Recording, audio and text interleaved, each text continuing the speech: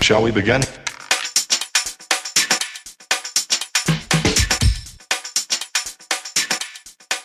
Let's begin now.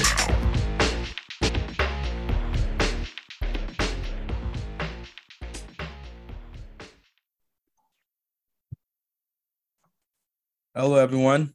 My name is Deshopat Doherty, and welcome to another episode of our Summer Series podcast.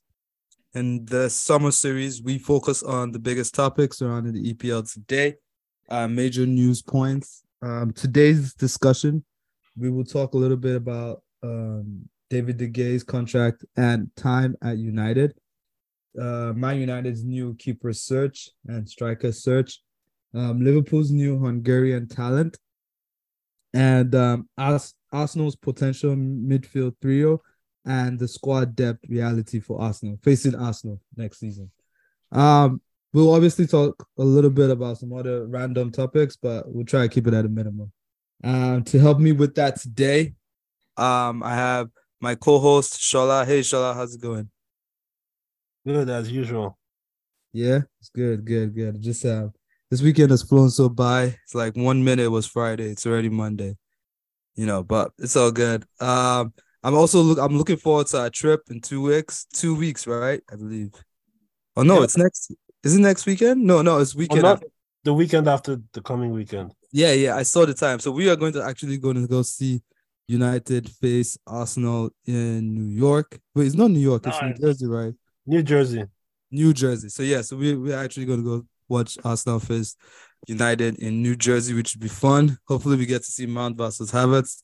So we'll keep you guys posted on that. Also here with us is Alex. Alex, how are you doing today? OG. I'm very well, sir. Very well. Thanks for having me again. Yeah, man. Going in today. Good to see you all suited up as usual. We should be giving you additional points for wearing suits to the office. It looks good on you. on a Sunday as well. That's like A for effort. For anyone that's just listening for the first time, is Alex has this suited up waistcoat thing going on with his Zoom picture, and it's so like challenging, like. And every time he says something, it pops up, and I'm always like, "What is going on? This guy, calm down, now." So that's about. And finally, last but not least, Akin Oshodi. Now, I've known Akin for a long time. We used to live in the same estate in Ikeja, in Nigeria, and Akin is he is a Manchester United fan. Let me not spoil his rep before he even says anything. Akin, how you doing? I'm good, man. I'm good. It's good to be here. I mean, I don't know why it's taking this long, but better late than never. Better late than never, but yeah, good to be here. That's our fault. Thank you for finally coming on. We appreciate you coming on. Thanks a lot. So, you know what? It's good to have you here. And I know you play FPL as well, right? And this is just because FPL just recently reopened this week. So obviously we like talk a little bit more about FPL on here during the season. We'll probably have something like closer to the start of the season. But Akin, have you started tinkering? Nope. I'm going to wait till probably a week or two before the season starts. Okay. I am still expecting a couple of transfers, so let's see how they go first before I start. Fair enough. So do you mute Shola's messages on prices and players to look at? No, we've not. Actually, we've not started discussing it. We've not started discussing it on the group, so it's still, I guess everyone is still doing their research right now. But yeah, looking forward to it. All right, fair enough. So staying on you here, like one of the topics that's been really like, most of the group chats I'm on, everyone is going on and on about this, right? Is David De Gea's contract ends at United. There was talk that you guys put a deal down and then you pulled it back out. I don't know whether you guys, I don't know what happened there, but what actually happened? Is that what happened? You guys offered him something and then he waited too long, or you guys just threw the rug out from under him? Honestly, I don't really know much about this story. I think Shola is probably in the best position to talk about it because I saw him mention it a couple of hours ago. But but I'll give my piece on the whole situation. Yeah, go Now, on. Listen. De Gea is a legend at United. Legend. He's done very well for us. But there comes a time when you have to move on. There comes a time when you have to say, okay, you've done your parts. Let someone else take over the reign. When I heard or when I found out that they offered him a new contract, I was like, what is going on with this club? Is it that we are not learning from our past mistakes? Now, one of the things that I've criticized the Gea for in the past is, so when I look at a keeper, right, there are various characteristics that the keeper must have. Now, you have to be a good shot stopper. You have to control your box. And modern football expects you to be able to use your feet. You have to be confident kicking the ball. Now, I look at all these metrics, and De Gea is lacking in a lot of them. Apart from shot stopping, I'm posing this question to everyone. Can you tell me what else David De Gea is good at as a goalkeeper? Oh, I like that. Shola, do you want to actually go in there? But before Shola actually goes in there, I think De Gea never got better at anything else apart from shot stopping. If he did get better, it was like really small positive change. But most of it, I feel like he just remained a great shot stopper. But what about you, Shola? What do you think? So I agree with pretty much everything Akin said, because I know Akin and I have been calling for De Gea to leave since 2020. We have been on the game. We need to move on from De Gea since the 2020 season. Like, we've been on that. And I think for me, obviously, David De Gea is probably one of the best shot stoppers I've ever seen. Like, there's some saves he's made that you're like, how do you even save that? But again, you look at other parts of his game. I think what even used to annoy me the most was him not coming off his line. I cannot stand a goalkeeper that just never comes out for crosses, because you are giving your defense more work, and you're more likely to concede a goal if you're not trying to prevent. It's not proactive. You know, when I look at footballers, I like it to be proactive. You know, to take that initiative, like not to just wait for the ball on the line and for the ball to take a shot for you to have to save it. Like, I want you to put yourself in a situation where you don't even have to make the save. Do you get? Fair enough. So basically, he didn't do that. He didn't get better at that. Yeah, he didn't get better. And even the shot stopping he's so good at, we're seeing that there's a decline. Like, there's some high-profile games David De Gea have cost us because he's made some high-profile mistakes. Last season, for example, the game made the most errors leading to goals with 4. No other keeper made more errors leading directly to goals than David De Gea. And it's mad. He still got the golden. Was it golden boot? He got the golden glove. Yeah, he got the golden glove. And I think obviously he played his part because he made some great saves as well. Like I said, the guy makes some amazing saves. All right, fair enough. Especially in modern day football, there's just more. You can't just be a shot stopper. And if you want to take your team to the next level, because you look at Liverpool, for example, they brought in Alisson. Crucial to the way they play. Pep, one of the first things he did when he got to Man City was, Joe Hart, I know you've won the league twice, but you're not. I can't move forward. I can't take this team to the next level. You as my number one. Then he brought in Bravo. Bravo didn't work, and he immediately replaced him with Edison. I mean, Arsenal, Arteta, one of Ramsdale was he pursued Ramsdale for a while. Like, it was very, very important for him to get that goalkeeper. So the goalkeeper is very, very important because everything starts from him. All right. If you have a goalkeeper that can, you know, that inspires confidence in the defenders, you know, even the mix, like, it helps. Like, it's like I said, I use Liverpool and City as very good examples because they have the 2 best goalkeepers in the league. Yeah, and the two best keepers are like essential to the way they play. Yes, Exactly. Yeah, that makes a lot of sense. Sticking on Liverpool here a little bit. I mean, Alex, the way they ran this guy out of town is a bit bad though. Like, someone that gave them, what was it, 12 years, and to just up and leave like that. What was your take on that? Yeah, like I already told you guys early on yesterday, I think the way Man United handled this was wrong. Like I know why they did it. Would I have done it? Yes, but I think the approach was totally wrong. Like Solaz already mentioned, David De Gea had been costing Man United a lot of games and subsequently a lot of points over the past 6 to 12 months. His mistakes have been becoming more and more frequent. So I think they needed to do something in that regard. But the issue I have is for a player that's played, that's pretty much carried that United team for a number of years on his back alone.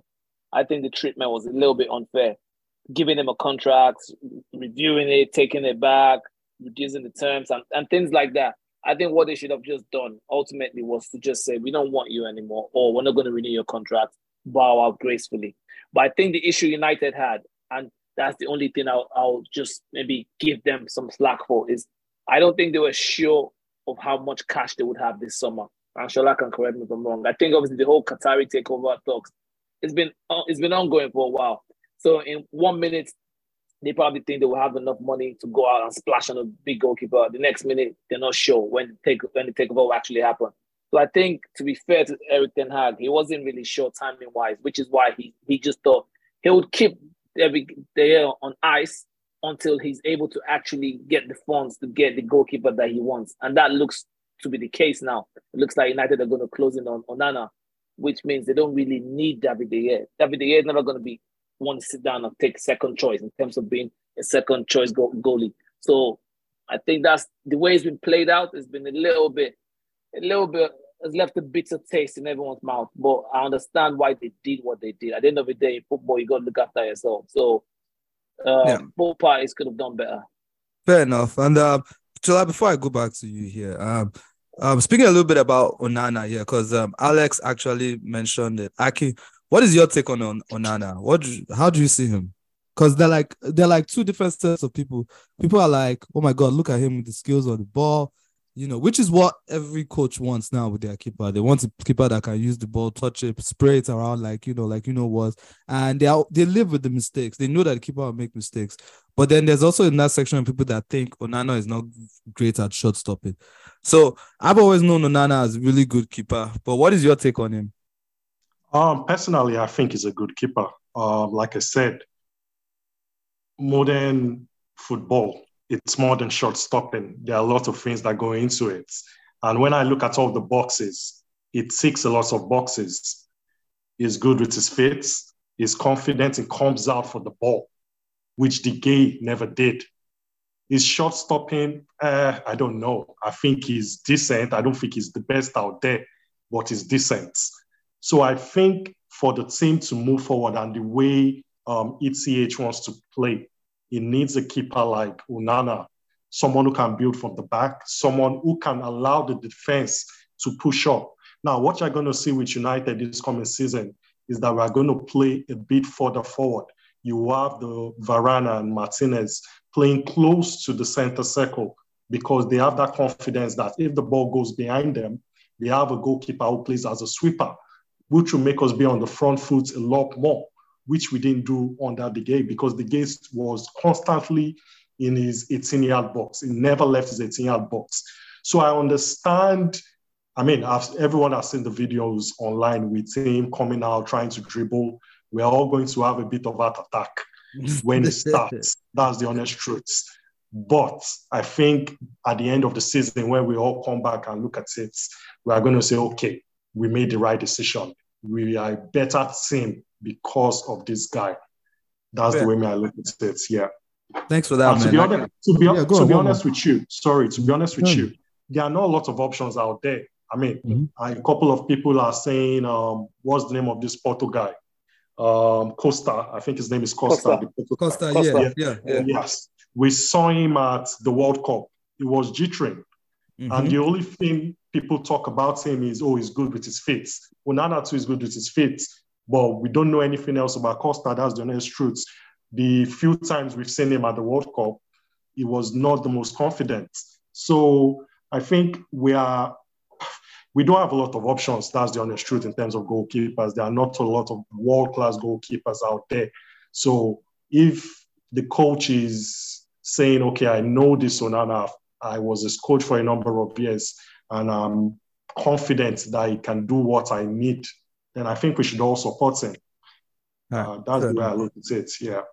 Fair enough. And I like that. I like that you mentioned the fact that they also work together.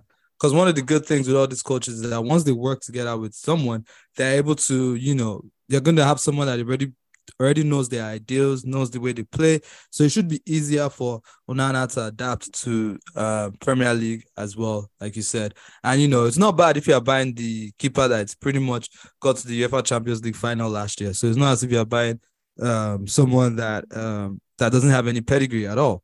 So also speaking about United still a little bit more, and Akin mentioned there that Onana is going to help you play forward, help you break the lines, come forward with the ball. Now focusing on like going forward, Shola, this new striker that you guys are chasing, that Atlanta, I don't know if Atlanta are about to buy you on that guy, to be honest, but I mean, what's your take on what's his name, Rasmus, right?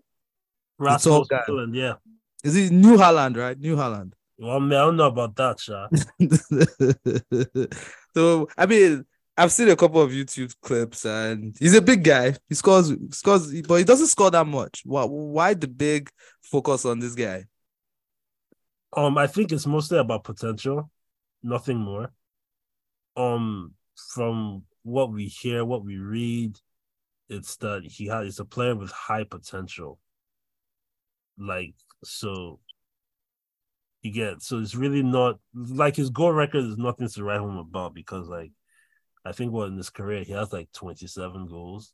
So wow. I mean, and he's still young, he's 20 years old, but he has the idea is that like he has all the attributes to go on to be a top player, to go on to be a top striker. Is kind of like similar with the Brighton kid, Evan Ferguson. He's another one that's built to be like that like, he has this high potential to be an elite player if developed right. So does Martial leave this summer then? Man, personally, under any circumstances, he should not be at the club come August 11th. There's no circumstance he should be at the club. Like, why? He's unreliable. Like, I mean, he hardly ever plays. Yeah, I mean, yeah. I mean, let me pull you in on this a bit. What is your take on what's it called, on Martial? And actually, do you think that it's possible to actually see Rashford go up top next season, especially with the fact that you now have Mount who can play on that left? Okay, so I'm going to touch on Martial. Yeah. Martial has been stealing a living, to be honest with you. He's been stealing a living for like 3-4 years. He's not, like Chola said, he's not the most reliable. And even when he's fit, he's half-hearted in his approach. You don't see him running through the lines, trying to help the team.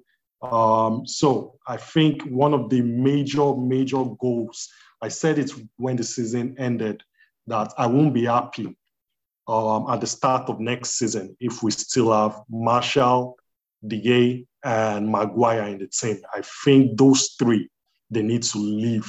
One of them is out. We have two left. I don't know what they are going to do, whether he's cancel his contract, whether he will go on loan somewhere else, but he needs to leave that club. He's just not, it doesn't offer anything. It doesn't offer anything. So I don't see the point of keeping dead woods when you're not going to use them and when they offer you nothing.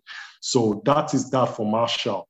Now, in terms of Rashford playing up front, I mean, he did it a couple of times this past season.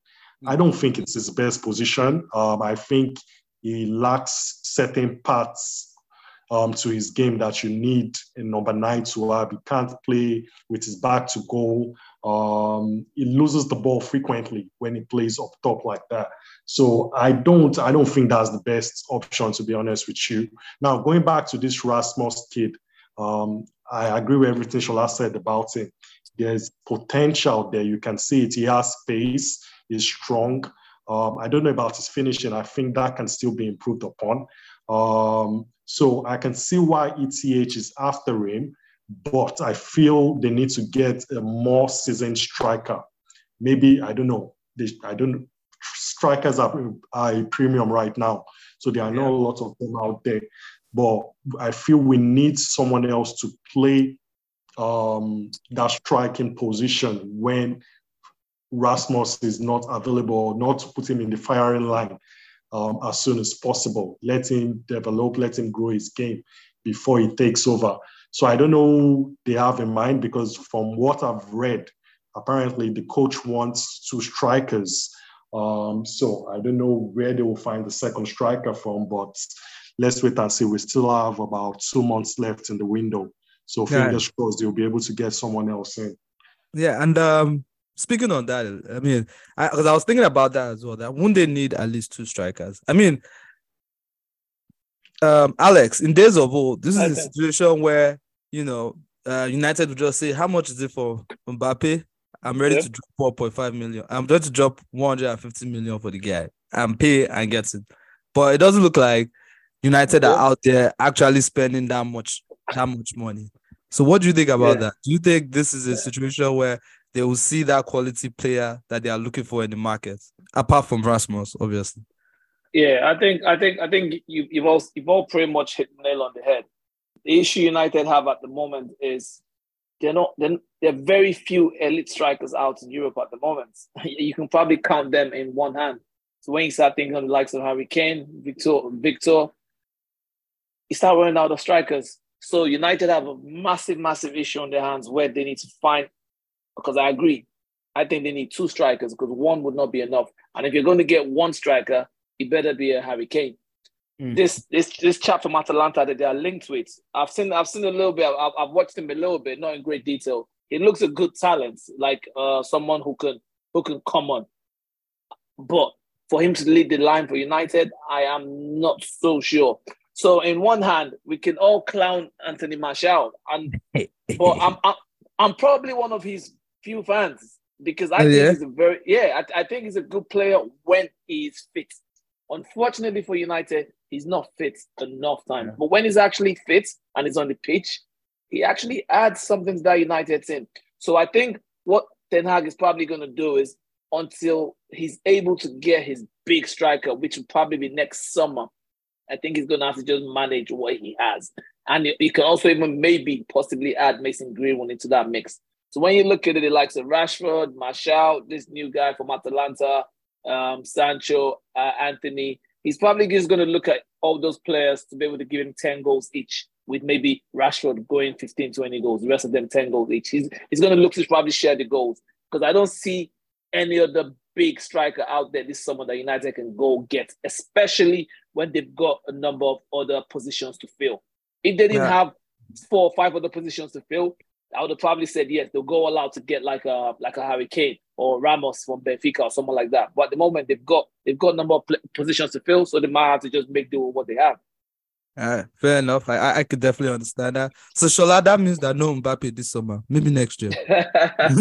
This guy, I've never had that dream, so I can't be disappointed about something I never dreamed about. The one that I'm disappointed about is Harry Kane, because everybody on here knows he's the striker I've been shouting for the last 4 years. Yes. I feel like, but it's not happening. It's not happening. I know it's not happening. That's why I'm just praying that Levy is just stubborn, doesn't sell him, Kane stays, doesn't sign a contract, and then we go in for him next summer. That's why I don't think he goes to United next summer. I think he goes to Chelsea next summer. Ooh. I don't know. Yes, I think I'll be Chelsea next summer. Somewhere around the world, Abi just came in his pants. Yeah, so staying on strikers here a little bit. Alex, how do you see the Liverpool striking setup currently? I mean, right now, I would believe your strikers are Diaz. No, sorry, not Diaz. Nunes and what's his name? Jota. Right? with Firmino leaving, so you don't have that Firmino blankets that you usually have. Because sometimes Firmino would not be in the team, and then he will come in the team and score a couple of very, very good, important goals. So how do you see you don't have that Firmino cover next year? So how do you see these two guys doing in attack next season? Yeah, overall, we've got five very good attackers. So you've got Salah, Nunes, Diaz, Gakpo, and Jota. So as you can imagine, we always start with a front three. With the only certainty we've got is Salah. The other four, you can almost pick and choose depending on the game. They've all got question marks over them, which is fair due to the fact that some of them are new, the likes of Nunes, Willy Setu, Diaz just come out from an injury. Jota was injured most of last season as well. Gakpo was new as well. So I'm quite confident in all of them because I feel like if they can all stay injury-free, they're all different and they can add something to the team. Because if you look at it, 5 of them, take Salah away, who will give us 20 to 30 goals next season. That's what he does. The rest of them, if they cannot chip in with 10 to 15 goals, then I think we're in a good space. I'm sure you already know that I was one of those that I've been crying out for a Salah understudy for a while now.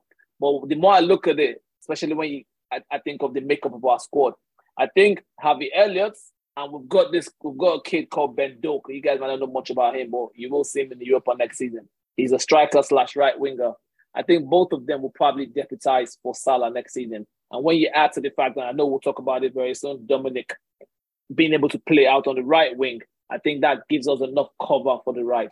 So to answer your question, I think they've all got big seasons ahead of them, but I'm quite confident based on what I've seen already, even in preseason. Like my boy Darwin Núñez already speaking English, which is something I was hoping he would do. So he looks ready.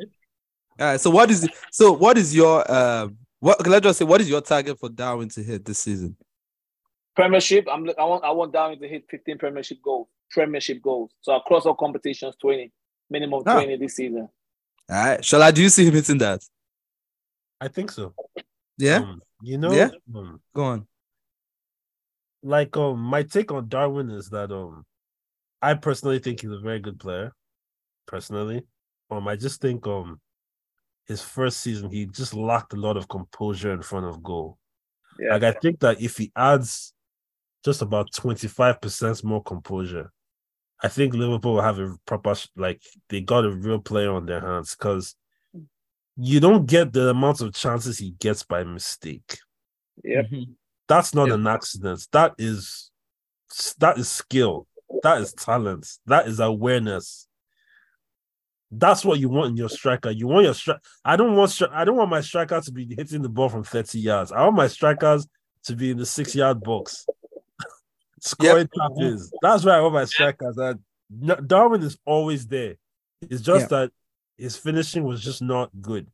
So if he can work on his composure just a teeny little bit, I think Liverpool got themselves a hell of a player.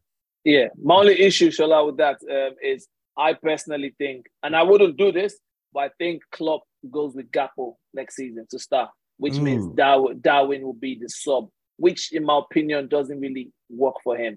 Because for more I'm sure you guys can already see, Darwin, all these South Americans, they're very big on passion. Darwin is like a confident type of player, as you guys have seen. Like, you give him a run of games, and I think if he bags 1 or 2, he will just keep bagging.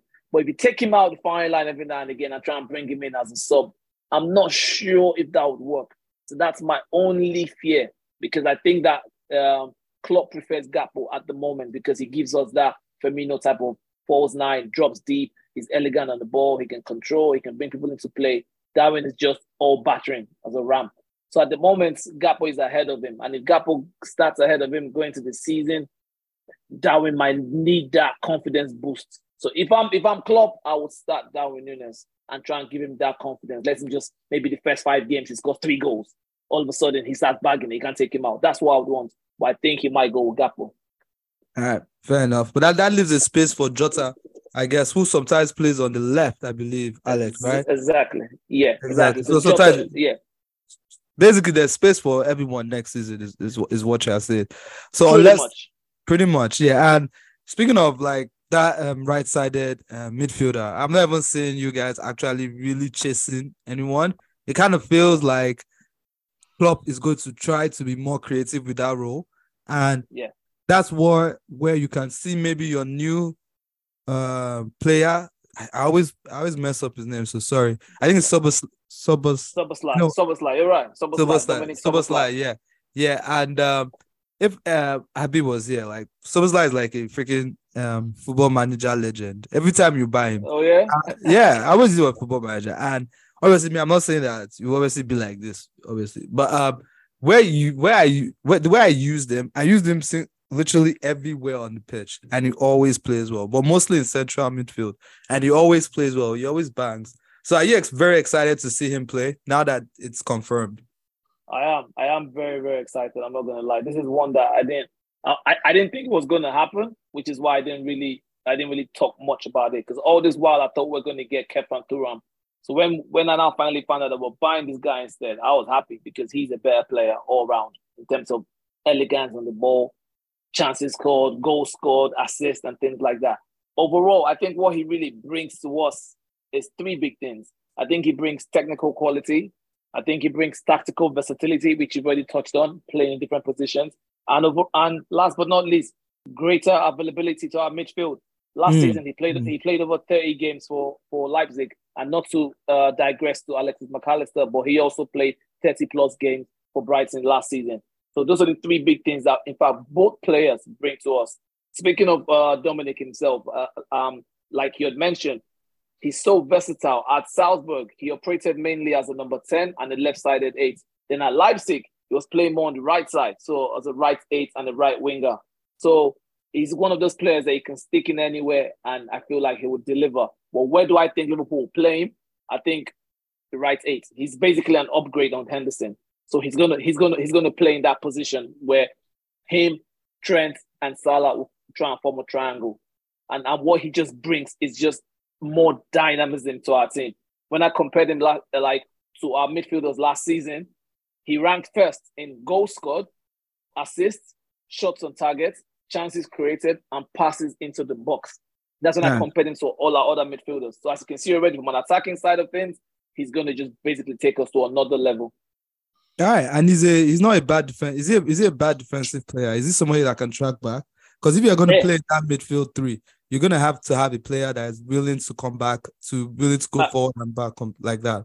Yeah, absolutely. And again, obviously, I looked into his numbers here. And as you can imagine, someone who's come from the school of Salzburg and Leipzig, he can already know that these guys are always back to front. He's someone that tracks back. He's someone that sprints. He's someone that chases the ball. So he's not someone that will just stand in front of goal and not try and help the defenders. That's not his game. He's never been about that. So I'm not worried about that. I don't know if we want to talk about the other parts of our team. I'm a little bit still worried in terms of the DM position for us, but we can talk about that later on if you want to.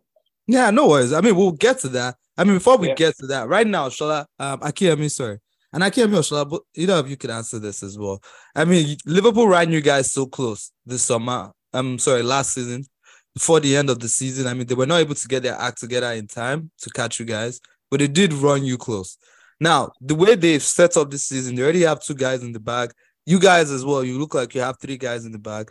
Do you think your squad is good enough to hold off a challenge from Liverpool this season for a top 4 spot, or are you actually looking at that title right now? Okay, so let me go first. With Liverpool, I'm going to make a prediction. Yeah, go ahead. I think Liverpool will finish in the top 2 this year. Oh, I think last year was just a one-off for them. Last year was a one-off, to be honest with you. Yeah. A lot of things went against them at the start of the season.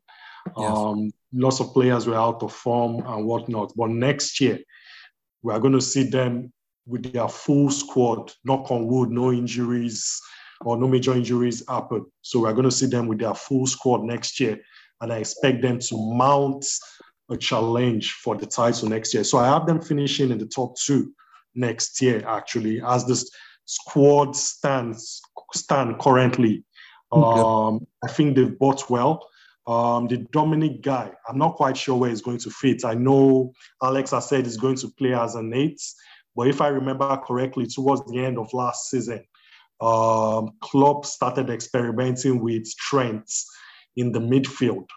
So I don't know how he's going to balance it with McAllister also there. I don't know what the manager is going to do, but I guess that's why he's paid the big bucks, right? But they have a good team. I mean, I look at their attack. Their attack is, you mentioned Jota, you mentioned Nunes, you mentioned Gakpo, Salah, and what's the other guy's name? Diaz. Diaz will be a problem next season. They have a really strong attack, and the young English boys as well, Jones and Abby Elliott. I expect them to come into it next season and to develop even further. So they have a really strong squad, to be honest with you. Looking forward to seeing them play next season. So that's my take on Liverpool. I think they are going to be a force next season, and I expect them to finish in the top two as things stand. All right. Okay. Alex, do you want to reply to Akin before? Okay. No, I was just going to reply, and I agree with you with the little caveat. I'm a Liverpool fan, so I should be saying we'll finish first. As it stands, I see us finishing in the top three, not top two, top three.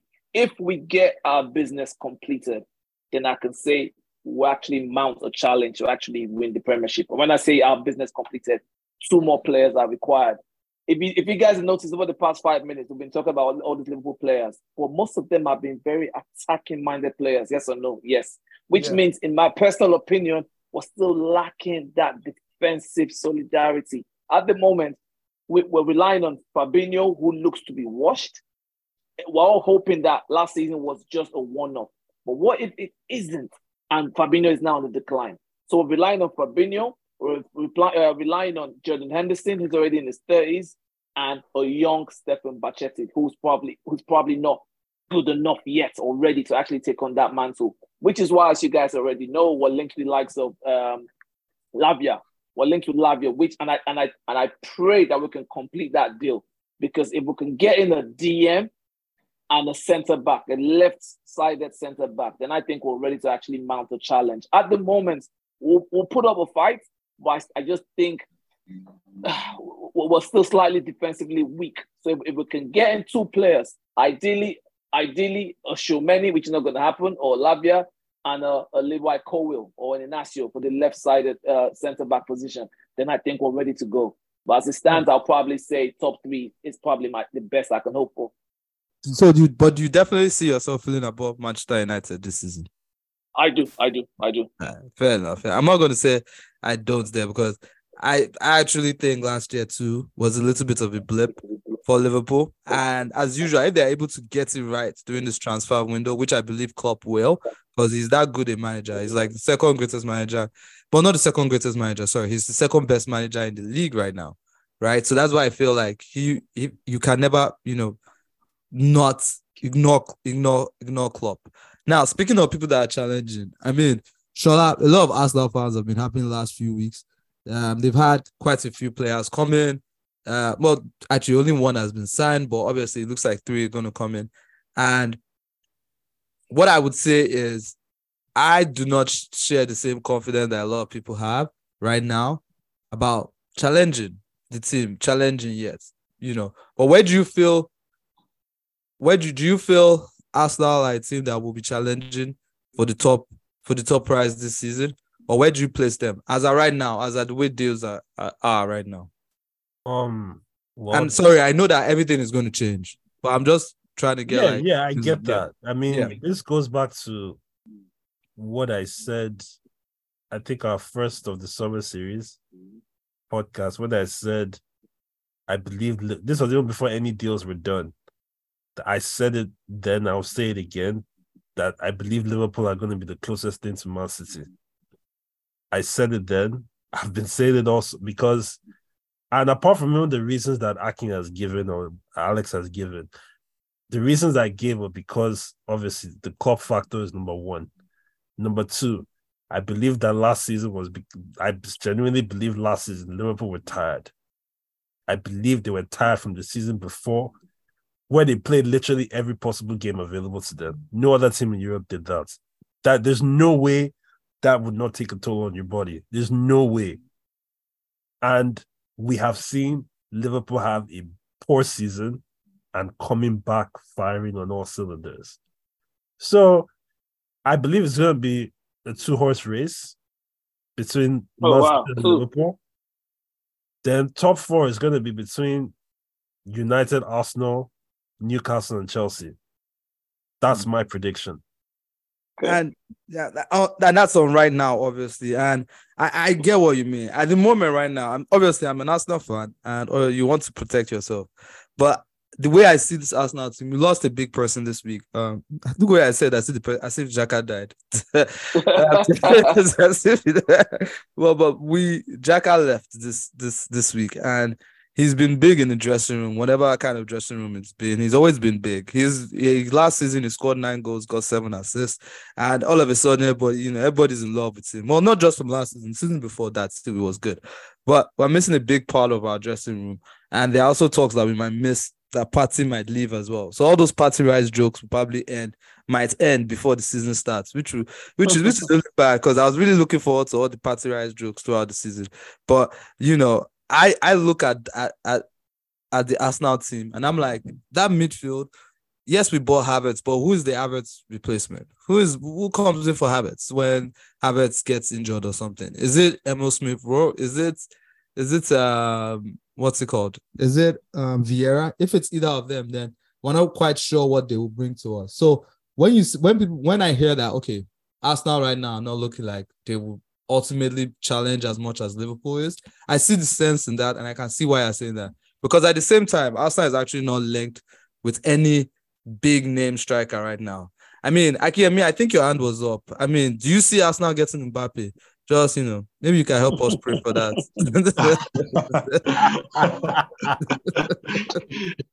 Right. Nah, but honestly, this is my take concerning Arsenal. I think Rice is going to be a game changer for you guys.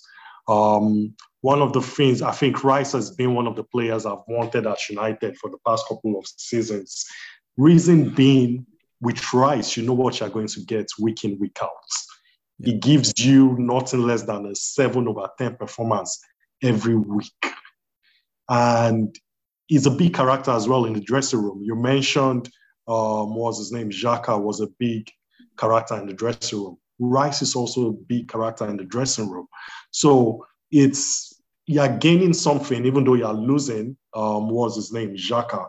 I think with Rice is always available. And he's also a very versatile player. He can play at center back, he can play as a DM, he can play as a CM.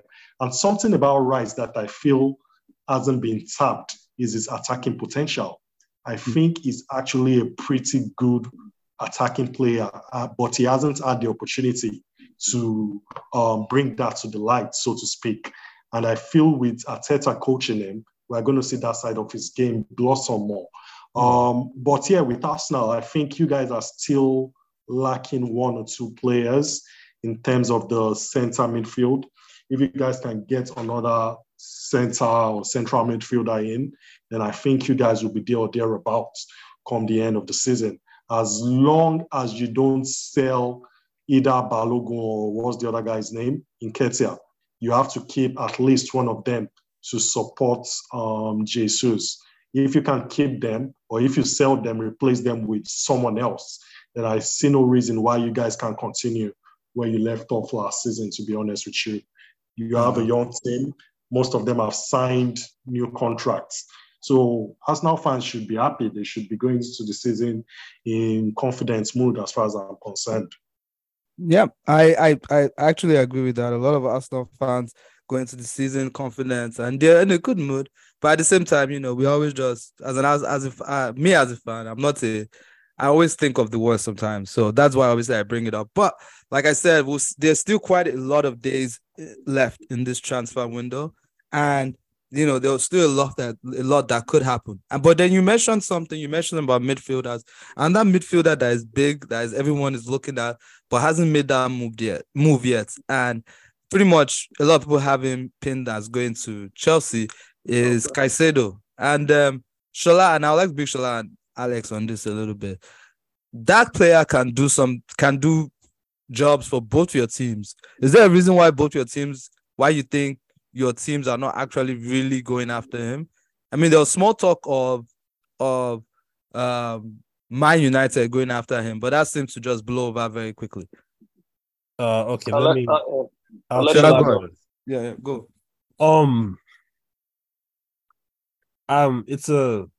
It's a funny one because I think we need a player of his profile, but I think it's really down to funds. But that's my personal belief because I can't think of any other logical reason like why we're not why we did not make actively pursue him. You know, if it's not funds, I can't think of any logical reason why we didn't go for it. Especially this one that now there talks about, we want two midfielders and we've already gotten one. And now the other name that we're being linked, the name that now we're being heavily linked with as our second midfielder is Amrabat, who they say they can come in at like 30 million. So the only thing that I feel is stopping us from going for Caicedo is the price tag. Because I think they're saying about 85 million should be enough to get him. And from all the things we've been hearing with the takeover, with the thing, like United are very limited in terms of their budget. And also our spending is also, I think our further spending will also depending on certain players to leave. Like if Fred is sold, for example, we'll probably make a move for Amrabat or another cheaper midfielder. But I think it's solely down to just funds. All right. And Alex, you were going to reply. Yeah, that's pretty much echo what Shola just said. I think it's down to funds. Brighton and Mr. Bloom, when it comes to selling, he tries to make sure he gets his coins. Caicedo is going to go for nothing less than 80 million, nothing less. And United is not going to do that. Especially, like I mentioned, they've got enough problems to deal with. Same with Liverpool. If both teams had only one or two positions to fill, I think both teams have actually gone in for Caicedo. But the fact that we've got a number of positions that we're looking to fill, we're not going to splash 80 million on one player. And when you add to the fact that we just bought McAllister from them, and in a very sly way, where we found out his release clause and got him slightly cheaper, Brighton would definitely want to make sure they sell him for Caicedo to us for over 100 million. And Liverpool don't operate like that. Once the price starts going crazy, we just walk away. But I think that's what's happened. Will I love a Caicedo in our team? 100%. I think it would make the most sense. He should be going to Chelsea, like you said. But if Brighton wants Levi Colwill and Chelsea don't want to sell. So I think there's some games being played there where Brighton are probably trying to say, okay, if you don't give us Colwill, then are you sure we'll give you Caicedo? So watch this space.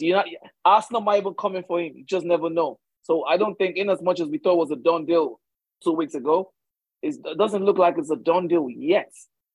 So watch that space. All right, fair enough. So looking at staying with Liverpool and staying with Levi Colwill, I mean, he got a lot of plaudits, flowers, from the Europa. It's not Europa. It's the European Championship under-21 thing that they just played, which England just won, which their team did so amazingly well. I think they considered one goal, if I'm not mistaken. Nope, they didn't concede a single goal. Yeah, exactly. And Levi Colwill was one of the big dogs there. A big left-footed centre back. That's like finding gold in today's market. And Chelsea have him right there. Liverpool showed a little bit of interest. Are you guys linked to anyone else if Colwill doesn't materialize? And I'm talking to Alex here. Yeah. First and foremost, the interest in Colwill is 100% legit. Liverpool like him. We want him. We've spoken to his camp. Like it's not. I don't think it's any secret anymore. We've openly said we want the guy. We'll try to speak with Chelsea. The issue we have is Chelsea are saying he's not for sale. But as we know, Chelsea have never been shy of doing business with their direct rivals if the price is right. So I think we'll start seeing movement next week. And the reason why I'm saying next week is because no one wanted to do anything until after the tournament. Tournament has finished now. Colwill wants to speak with Pochettino to understand his position. If Pochettino can convince him that he's going to be a starter, I think he stays. The only way Liverpool get Colwill is if he maybe puts up a transfer request and Chelsea say, okay, they're happy to sell him for X amount. That's the only way. Would I love him? Yes. But at the moment, he's not the only one we're looking at. We're looking at him. We're looking at the Wolfsburg defender, Van der Been, a Dutch guy, but Spurs are also linked to him. and we're looking at Inacio from Sporting, who will come in for like half of that price. We tried for Guardiola to start with, but again, we're talking about 100 million plus, and we walked away from that deal. So it's looking like Cole or Inacio at the moment. All right, fair enough. I like that Ignacio. Well, that Ignacio guy, we played against him against Sporting last in the Europa last year, and I remember focusing on him a little bit because again, I play Football Manager a lot, and he's one of those guys that are very highly rated. And I watched him in the game against us, and he held his own. He wasn't, all over the place. So he's always a good guy. So I haven't seen, apart from that Sporting, the 2 games against Arsenal, I believe. I think he played both of them, if I'm not mistaken. Apart from those games, I haven't watched him at all. So that's pretty much all I know about him. So if you guys get a center back, do you feel like your work is done? Do you feel like you can push on to this season, or how many more would you need even after? I think like I said, I think we need 2, so centre back and a DM, and I think we're going to get both. Now, which players are we going to get? I don't know, but it's looking very likely like it's going to be Labia. We're linked to him. You guys are linked to him. Chelsea are linked to him. But again, I think all these teams are just doing a waiting game at the moment, which is fair enough. Like Southampton have said they want 50 million. No one's going to pay 50 million for him. So we're all just trying to see what happens. And I think this is just my hot take here. I think once that Mbappe deal happens, which I think it will happen, a lot of dominoes will fall into place. And this is what I think will happen. I might be totally wrong here, but Mbappe will go to Real Madrid. Real Madrid will need funds, and they will sell Tchouaméni. I think Liverpool and Arsenal will come in for Tchouaméni. Now, where would he go? I do not know. So I think Liverpool's first choice will be a Tchouaméni, because rather than pay 50 million for Labia, we can pay 70 million for Tchouaméni. Why not? But Arsenal also wants him. So again, just watch this space. But to answer your question, and I've got a bit of a tangent there, but to answer your question, I think a DM and a centre-back, a left-sided centre-back is the business that's left for Liverpool. Fair enough. And I like the way you brought the Mbappe deal here, because we've heard a few things about, we didn't hear a few things. I saw, all these transfer rumors pop up on your phone, Shala. And I said this to Shala here, like, Shala lose out to send us all this random information. You just so, I mean, I've heard of Valverde. I've heard of, obviously, Tchouaméni has been this is not the first time I'm hearing of somebody trying to put a price on Tchouaméni. So, I mean, Shala, looking at someone like Valverde, is that someone United could do with? I mean, yeah, but I don't see any reason why Real Madrid would sell. So they have space now. I mean, with Mbappe coming in, they will have a little bit of space, because right now he plays on the right, doesn't he? Or do you think they'll just plant Mbappe up front all alone? Man, I don't know. That's a funny one. Yeah, actually, because he mostly plays on the left, not the right. But on the left, they have Vinicius. But on the left, they have Vinicius. Nobody's going to move Vinicius. No one's going to move Vinicius. So they are either going to plant him straight up top, or they will buy another winger. Because right now, Asensio is leaving, correct? He has left already. He's left. Yeah, there you go. So he's left. So that means they need a right winger as well. So, I mean, I don't know who else they have there, to be honest. So that's a weird one. But basically, what I was trying to get at, Shola, is as United right now, where do you see your team improving? What numbers would you like them to add? Me, I want us to add, obviously, a striker. Yeah. No, I mean, with after, let's just say after Rasmus and Onana come in, where else would you still like them to add? I would like us to improve. I need another midfielder, like another holding midfielder, because I need someone that can come in when Casemiro is out, because the drop-off when Casemiro is not playing is incredible. And, we need someone else that's competent enough that can play that role, that holding midfield role well. Because, without that holding midfielder, you can get torn apart. Like, if you don't have a good holding midfielder, you can easily get torn apart. And there are many, many times when Casemiro was out that we were outplayed, but we somehow got the job done, So I think in attack, if we can get another forward, that would be nice. But I think I would want to prioritize a midfielder first. If we get Rasmus and Onana in, I personally would prioritize like a DM, like another DM. Okay. So 2 more players for you then, a DM and a striker. Yeah. And this one is, we're just assuming that nobody else leaves. Akin, for example, Akin, when you do you think you need a centre back there? I mean, with Varane injured, you always have to play Lindelof or Maguire. I mean, you don't even play Maguire anymore. Shaw is benching that one. So that's crazy on its own. Do you think that United need another CB there? Oh yes, we do. We do. Oh, yeah. I think, like I said, one of my prayer is Maguire leaves. So if Maguire goes, we ultimately have to get another centre back. There's this guy at Monaco, what's his name, Darcissi. We've been linked to him for a couple of weeks now. I don't know how good he is, but I think that shows you that the manager is looking for someone as well to partner or to come in when either Varane or Martinez are out injured.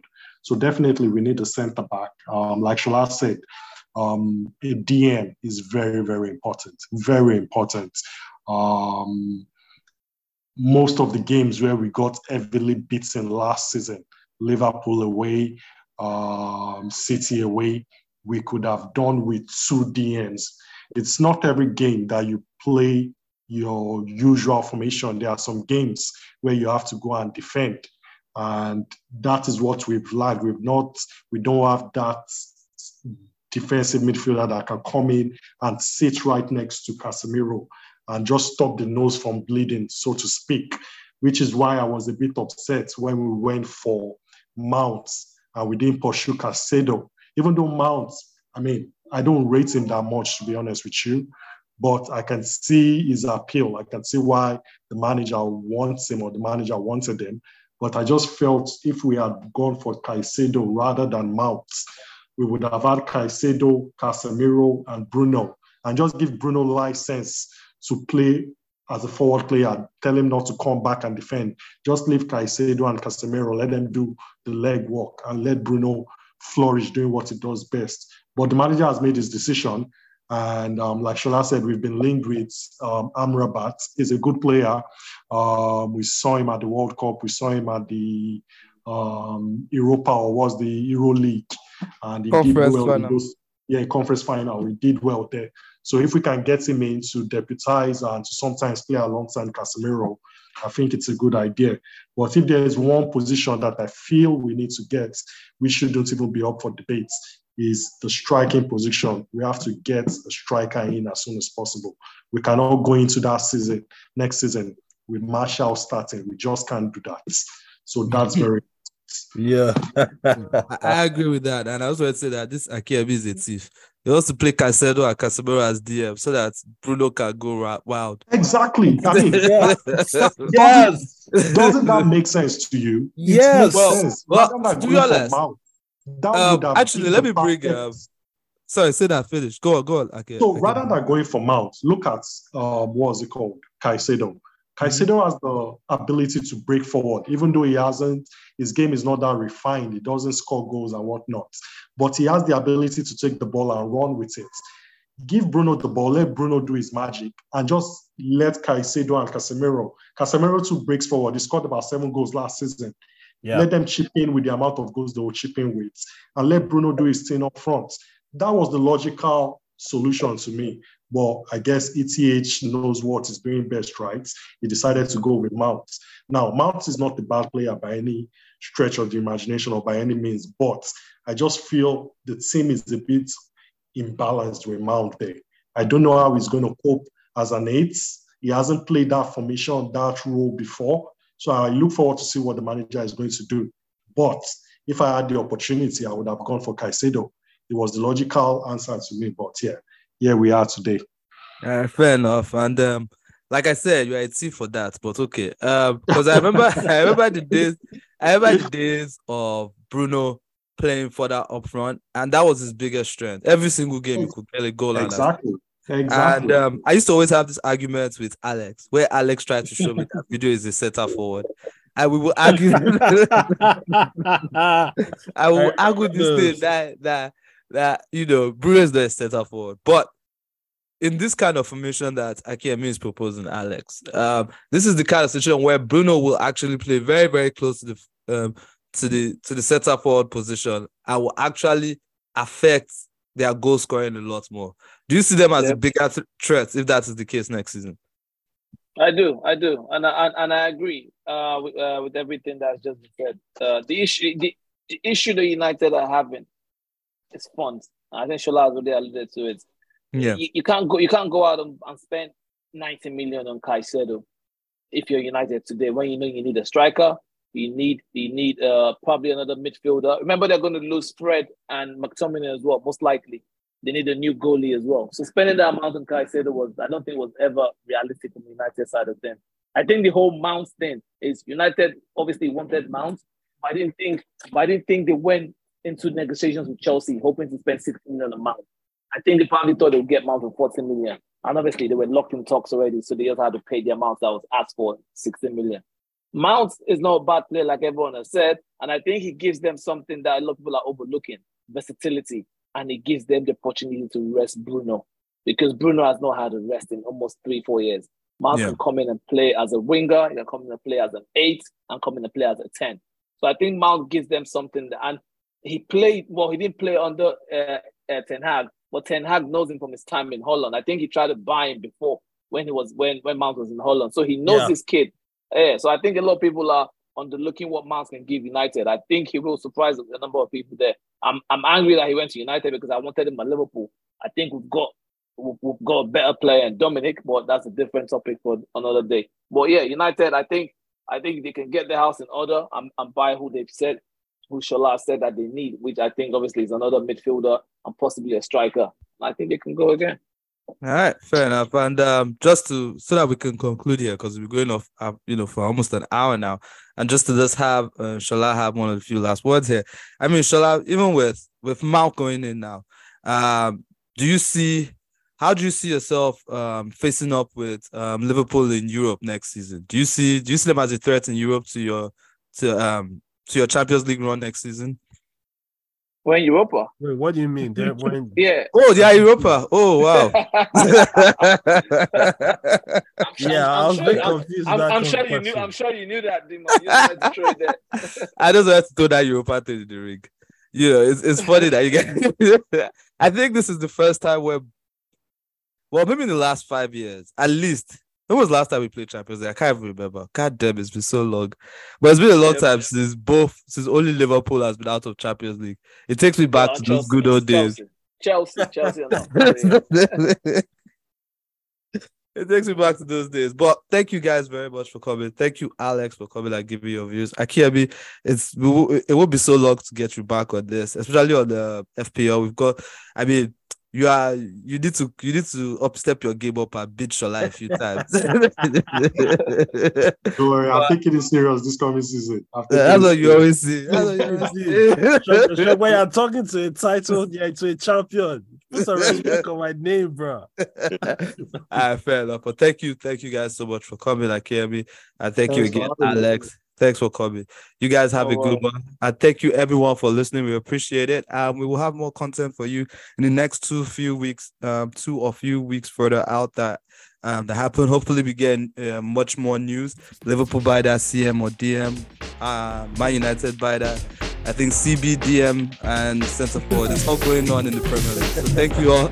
And we'll talk next time. All right. Thanks all. All right. Thanks. All right. Let's begin now.